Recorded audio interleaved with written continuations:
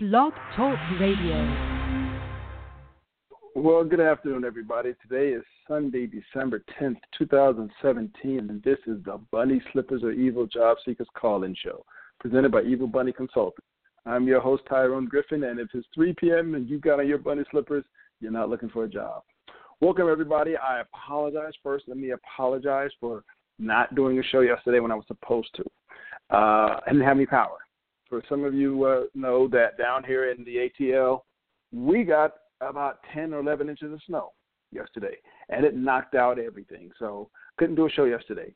On top of that, if you notice, I haven't done one in a little while. The reason I haven't done shows in a while is because I feel like I ran out of stuff to say. I've been doing this show for 7 years, and I didn't want to start repeating myself. So I'm not saying I've given the show up, but I just going on some hiatuses here and there until something comes up and I say, hey, this is something I need to speak on. And that's why I'm doing this show today. Recently, I had to do several interviews. I had to host several interviews. I mean, on the magnitude of about 20. And just in addition to analyzing and evaluating each of the people we were interviewing, it reminded me of some tips for people interviewing that I wanted to share. Excuse me. So if you got any questions, type them in. But the goal of today's topic is, I call it acing the interview, but it's just how to do your best on the interview. Let me take a big picture view. The interview is part of your job search process. So remember, I've talked about in the past that your resume, your interview, your networking, your marketing, your business cards, everything has to tie together. Okay, you just can't have random stuff. You can't get one image on your resume, another image on your business cards, another image on your online media where you're looking for a job. You've got to be consistent. So that's the first thing. So let's talk about the tips. I tried to do 10 tips, and I came up with 11 tips for interviewing. First and foremost, listen. If you're in an interview and they ask you a question, listen to the question you're being asked. Answer the question, not what you want. Answer the question you're being asked. Don't make an interviewer ask you 2 or more times the same question because you keep evading the question. If you don't want to answer it, here's the thing. You're interviewing. You're interviewing for a job. You're interviewing for a job. Sorry, but you're an open book. If there's something you don't want to answer, just say, I prefer not to answer that question. But don't try to make up an answer or try to evade it. Just say, hey, I don't want to answer that question and be done with it. But again, listen to the question you're being asked. Okay? If it's not a matter of you don't want to answer the question, but you want to answer something else, you're going to have a problem because people aren't stupid. And if we ask you what color is the sky and you answer Oldsmobile, we're going to know that. Okay? So first and foremost, people, listen to the question. Second, and I'm surprised. Well, I'm not too surprised, but I want to make this point. Men, especially, you have an interview. Unless you are interviewing, and even if you're interviewing as a mechanic, wear a suit. Wear a suit. Wear a jacket and tie. If you have one, wear it. Okay? I know we're business casual in most companies. And unless you're called at the last minute for an interview, wear a suit. It's not that hard. Ladies, also, dress presentable. Yeah, it's not, maybe your job will not require you to wear a suit every day, but wear a suit. You can't go wrong wearing a suit. Because when we go casual, or at least a blazer and a collared shirt, at least that. Don't wear a sweater, zip-up sweater with a T-shirt underneath. Don't wear your favorite team's blazer. Just wear a suit. I know, again, this is personal preference. I'm not going to say this is the end-all and be-all. But if I'm interviewing someone and they walk in with a suit on, I immediately get one impression of that person. They walk in with jeans and sneakers and they want a job in corporate America, I get a different impression of that person. I'm not saying that's a deal breaker in an interview, but if it comes down to it, those are the things people think about. You don't like it, it's just how it is. Okay. Next one. If your interviewer says, so, tell me about yourself. We don't want your life story. Let me repeat that. We don't want your life story. 2, maybe 3 minutes, tops. The goal of the interview is not to hear your life story. Don't start out with, well, when I was in high school or when I was in college. No, when you start out like that, it's not going to end well. I've told the story where I went to a job networking meeting at a church, and I walked in, and the guy, I got there late with somebody, and the guy was talking about himself, and everybody was listening, and, we didn't know what it was. So we sat down quietly and listened. And this guy went on for maybe after I arrived, he went on for another 5, 6, 7, 8 minutes. And just talked about, when he was, we played intramural sports and all these other things he did. And I walked in late, so I didn't want to say anything, but just listening to this guy, I'm sitting there trying to figure out, okay, what is this guy talking about? And then I realized, it was a mock interview, and he had been asked the question, so tell me about yourself. And this guy rambled. From what I gather, even before we got there, he'd been talking for about 4 minutes. So basically 10 minutes of him talking about himself. Then they asked for feedback. And to put it nicely, the crowd lit this guy up. They lit him up. And the gist of it was, dude, nobody wants your life story. I've sat in interviews where somebody's on the phone and they're talking. And there's a point where you hit the mute button and you're looking around the room like, what is this guy talking about? We asked you that question. If you're asked that question, tell me about yourself. 2, maybe 3 minutes. It's got to be relevant. You don't have to talk about your personal life. You don't have to talk about your family. Talk about yourself. Talk about what you like to do in relation to this job. You like water skiing? Good. We're not looking for a water skier. We're trying to get an understanding of what you're bringing to the table to this job.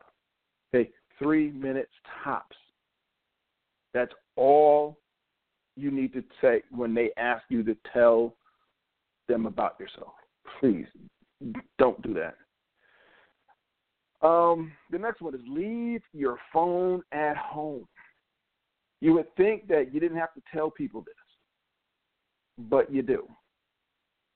There's nothing more, how I'll use the word, interesting than somebody sits down for an interview and puts their phone or phones on the table between them and the interviewer. And then they sit there and smile.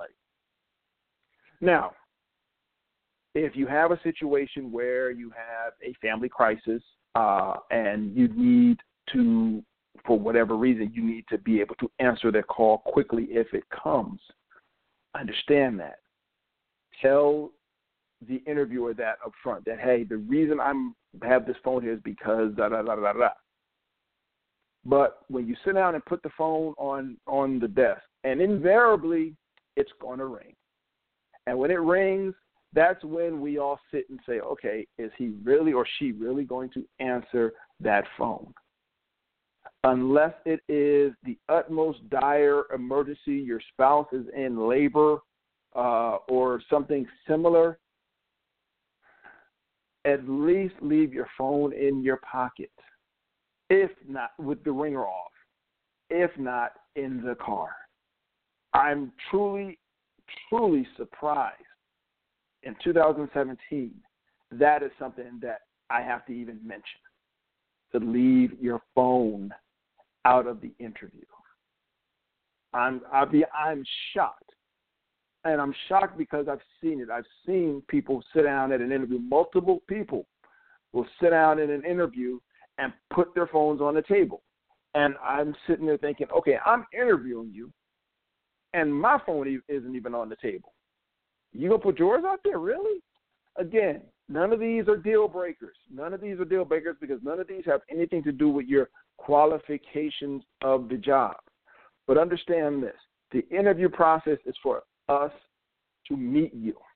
If we were hiring strictly on the educational background or the skills of the person, we wouldn't interview you. We'd pick the person based on the resume. The resume gets you in the door. Puts you on stage. Now you got to dance. And if your dance is, my phone's on the desk, because that's more important than what I'm doing here. Again, if it is, just mention it. Okay, I'm not going to ramble on that anymore. Next one. Bring a notebook. That ties into another one I'm going to talk about in a minute. But here's the thing about a notebook, and not just bring an 8x11 at least size notebook, and I'll tell you why later on. You never know what we are going to say or what is going to be said to you in an interview that you are going to want to write down. For example, I've said that one of the things that I do in an interview when I'm interviewing is I ask the person interviewing me to tell me the 3 or 4 things that the successful candidate has to do well in this position. And they will give me 3 or 4 things, or maybe 5. And I will write down those things. And then I will literally spend the rest of the interview addressing those things that they said. Okay? So you never know when you're going to be in a position to write something down. Write down names, write down, they might ask you a question to work out a calculation, and you got something to write on. Okay? You never know when you're going to be asked to do something like that. And if you don't have a notebook, you're unprepared. Again, it's not a deal breaker, but you're walking into an interview that you've known about for a couple of days, and you don't have a notebook? What am I missing here? Okay, so bring a notebook and a working pen or pencil. It's not just about having it. I'm very surprised that I still need to tell people these things. Not that I'm brilliant, but okay, let me back up from that. Everybody has not had as many interviews or done as many interviews as I have, so I apologize. I shouldn't be saying it. I'm saying this because I feel it needs to be said. We'll leave it at that. Okay, the next one is bring your resume. Bring printed copies of your resume. You can find out usually how many people you're going to be interviewing with. Bring at least 1 copy for each of those people. Now, granted, a lot of times companies will print out your resumes beforehand and make sure everybody has them, and that's good. But if somebody's added at the last minute and they don't have a copy, you want to have one ready for them. Bring your resume. Just bring your resume. It's not rocket science. That notebook that I mentioned in the previous tip, great place to put your resume. Just slide them in there. Now you got your resume in your notebook. So if somebody says, "Oh, do you have a copy of your resume?" Yes, I do, right here in my handy dandy notebook. Here you go. Okay, so bring your resume.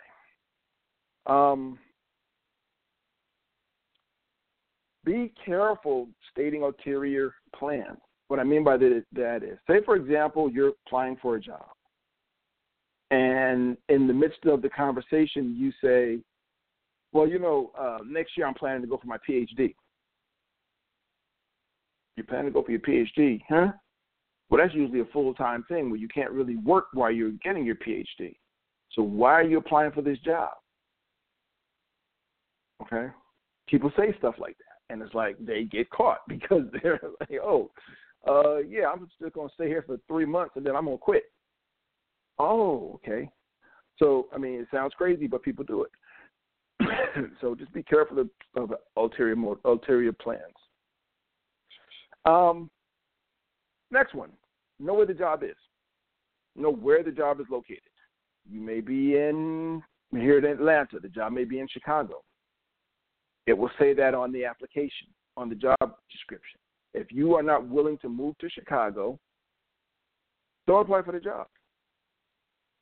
Don't get this idea in your head that I can make them I'll make them let me work here. Well, I was thinking that I'd really like to do the job here in Atlanta. No, the job's in Chicago. Yeah, but I don't see a reason why I couldn't do it in Atlanta. There's a reason you can't do it in Atlanta, because you won't be working for us. Okay? Do your homework, people. Read the job description. It'll say in the job description where the job is located. One of the things that people don't like doing for some reason anymore is going into the office. And there are some jobs where, FaceTime is good. I'm not talking about the Apple thing. I'm talking about having your face in front of people, having people see you on a regular basis. A lot of people, they don't, for whatever reason, they don't want to do that. They don't want to come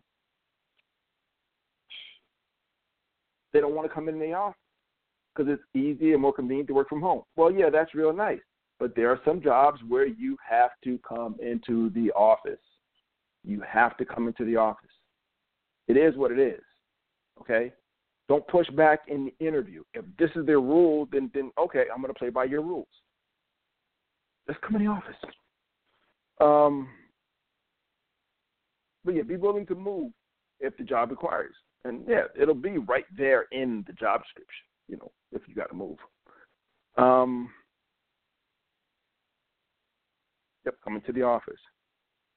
Smile on the phone. If there's a phone interview, I used to hear this, and I didn't believe it either. But when somebody has a pleasant attitude on the phone or smile on their face, you can tell over the phone. You can tell that, this person is smiling, and it kind of makes a difference in how you project yourself, because you have to project who you are. Okay, so it does make a difference. So if you're doing a phone interview wherever you are, smile. If you can get a mirror in front of you, that was one of the tips they told us back in the day. Face a mirror, look at yourself in the mirror, and smile. It changes how you sound.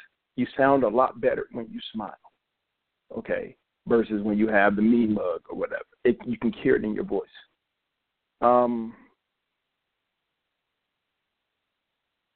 Confidence versus very, very fine line between confidence and arrogance. Confidence to me, I apologize. Confidence to me is you know what you know. You're comfortable with your knowledge of things. Arrogance to me is I am the smartest person in the room, and I want you all to know. Here's the thing about corporate America, but jobs in general, I think. If you are, in fact, the smartest person in the room, you don't have to say nothing. Everybody will know. But when you come in having to prove that, people don't like that. Corporate America is the long game. It's the long game. If you're in your first job, you're starting your first job, you're trying to go 40 plus years working. Long game. Learn to appear humble. Learn to not be perceived as arrogant, even if you know your stuff. Even if you know your stuff. People don't like arrogant people. Okay? It's like, you feel you're better than people. And that's how some people will perceive it. That's how arrogance is. But you can be confident in your knowledge, in your skills. That is totally appropriate to feel confidence, to feel confident in what you know and what you can do. But you don't have to win every time you step in the room. You don't have to. Here's the thing. I remember a physician or a networking meeting I went to at the Department of Labor, and they did mock interviews, and we did them, and they told me I was the second most arrogant person, which shocked me and freaked me out a little bit too. But the guy who was number one, they said, "Dude, you're just too arrogant in your interviews." He's like, and they told him, and I never forget this, they told him, "You act like you know more than the interviewer." And his response was, "Well, yeah, in most cases I do." And I remember somebody said, "But the difference is the interviewer has a job. You don't. And the interviewer has some influence on whether you get a job." So winning that battle and losing the war is not a good look. Okay? You may well be the smartest person in the room. You don't have to tell nobody. The advantage of being the smartest person in the room is that nobody knows you're the smartest person in the room. People will know you know your stuff. If you are the smartest person in the room and everybody knows it, there's no reason for you to beat people over the head with it. You're there. And, in their minds, well, yeah, that's a smart guy. But he doesn't wave a flag. Look at me, I'm smart. Particularly on the interview. Because when you try to act like the smartest person in the room, people will start looking for flaws. When you act like you're the best person in the room, people will start looking for flaws. People will start looking for chinks in the armor. You don't want nobody looking for chinks in the armor. If you are the smartest person in the room, it's no reason to brag about it. Just be the smartest person in the room. Okay? And then here's this one. Don't have a 10-page resume. Let me say that another way. Don't have a 10-page resume. Nobody's reading it. How does somebody get a 10-page resume? Well, I actually sat down and read one, and I kind of figured out how it happens. Say you get your first job out of college, and you do this job for 2 or 3 years, and you write down, you build your resume, you write down 10 or 12 bullets about this job that you did. And you move to another job. Couple years, you spend a couple years there, and you write down 10 or 12 bullets for that job. You don't get rid of the first job's bullets, you just add to it. So you got 20-some bullets now between 2 jobs. And as your career goes on, you get more and more and more jobs, and you just add on top. But you never go back and look at that first job and ask the question, is this experience relevant? Or is all of this experience relevant? Okay? It may not be relevant. That is what it comes down to. What's relevant? Period. That's the only thing on your resume that matters. What is relevant? Okay? The fact that you did these 10 things at this job 20-some years ago is nice, but we're not asking you to do that on this job. Okay? So that's how it happens, is people keep adding on to their resume, and the next thing you know, they got a 10-page resume, and they don't know what to cut out. So let me give you the overview of the resume. The resume is like a okay, look around your house. Look around your house, all the things you got, the pictures you got, the statues, the paintings, whatever you got. Everything in your house is there for one real, probably other reasons, but one reason everything is there for is because they are all conversation starters. When you see a painting on the wall of somebody's house, ooh, I like that painting, you start a conversation about it. When you see statues and different knickknacks on somebody's tables, it's all to start conversations. It's all things that you can have conversations about. Your resume is a conversation starter. It's not a conversation ender. It's a conversation starter. Well, what do you mean by that, a conversation starter? The resume, and here's the thing, if you have a 10-page resume, I can read everything in your resume. I don't need to talk to you. You don't want to give an interviewer a reason not to talk to you. You want to give them a reason to talk to you. You want to fascinate and intrigue them with what's on the written page. So my suggestion with your resume,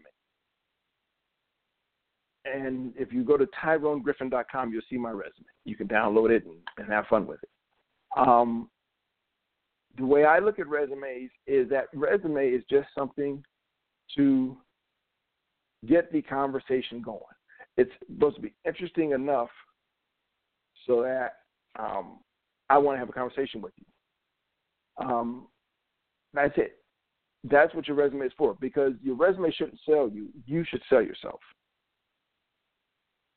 But if your resume is 10 pages, well, I don't need you in the room. So that's one thing. With your resume, it should be consistent. Whatever your core competencies, I've said this before with resumes, the resume should be about what you can do for that person, not about who you did it for. Again, the dating analogy. if you see somebody you are fascinated with and want to step to, first thing out your mouth ain't, hey, baby girl, you know I dated all them women over there. I dated her, I dated her, I dated her, I dated her. You're next. No. So think about that in a job situation. You walk into an interview, and the first thing you're saying is, I work for them, and you're next. Okay, but what are you going to do for me? Oh, well, let me go talk to them about what I can do for you. I don't care about where you did it. I care about what you can do for me, period. End of story. What can you do for me? That's all I care about as a hiring manager. Sorry, that's cold, but that's the reality. What can you do for me? That's all I care about. And it's all you should be trying to tell me, what you can do for me. Okay? Baby girl, I can cook, I can clean, I got nice clothes. I'm not going to cling on you all the time. I'll let you have your space with your friends, Yeah. What can you do for this person? So in the interview, it's the same thing. What can you do for this person? That's all that matters. That is truly all that matters, is what can you do for that person. So your resume shouldn't be 10 pages. Give me enough in your resume, and it's funny when you see two people's resumes side by side, and one's 10 pages and one's 2. Okay? Give me enough in your resume to make me hungry to want to talk to you, to make me fascinated and curious and intrigued about who you are. You know, it's probably a really bad analogy, but I'm going to use it anyway because that's how I roll. It's like women. When we tell women to dress a certain way, you don't reveal it all. You dress a certain way so that you leave enough to the imagination to make me want to go find out more. I kind of saved that one good. But that's it. That's what your resume is for. Your resume is a conversation starter, not a conversation ender. It should be a conversation starter. It should be the thing that gets the door open. It should be driving with somebody and see something and want to stop and pull over and talk and find out more about it. That's what the resume is. It's a conversation starter. It's a, ooh, look, what's behind door number 2? Okay? So remember that with your resume. It's not your life story. If I can read your whole life story, I don't need to talk to you. You want me as a hiring manager to talk to you. You want me to talk to you. But if you put everything in your resume, I ain't got no reason to talk to you. Got no reason at all to talk to you. Whew. So that was it, my 11 tips. I'll run through them real quick. First one was listen. When you ask a question in the interview, listen. Number 2 is wear a suit. Okay? Number 3 is don't ramble on. Number 4 is leave your phone at home. Number 5 is bring a notebook. Number 6 is bring your resume. Number 7 is be careful of stating ulterior plans. Number 8, be willing to move if the job requires it. Number 9 is come into the office. If you're local, come into the office. Don't take a phone interview if they'd rather have you come in. And be willing to come in for the job. Number 10 was smile on the phone. Look in the mirror and smile. Number 11 was confidence versus arrogance. You want to be confident, but you don't want to come across as arrogant. And number 11 was don't have a 10-page resume. I'm dying with that one. But anyway, so everybody, I hope this was enjoyable and informative. You can hit me up on Facebook Live if you got any questions in the job search. There's a page for Bunny Slippers of Evil, or you can hit me, Tyrone Griffin, on my own page if you got any questions about job search. I meant to say it up front, I'm not a certified career coach or anything like that, so take everything I say with a grain of salt. Take it for what it's worth. If you don't want to follow it, don't follow it. If you want to follow it, do follow it. Okay? I'm not going to sit there and tell you I know everything is right. I don't. So with that, everybody, have a great day. For those snowed in down here in the ATL, stay strong, people. The sun's coming. So have a good one, and we will talk again soon. Take care, folks, and bye-bye.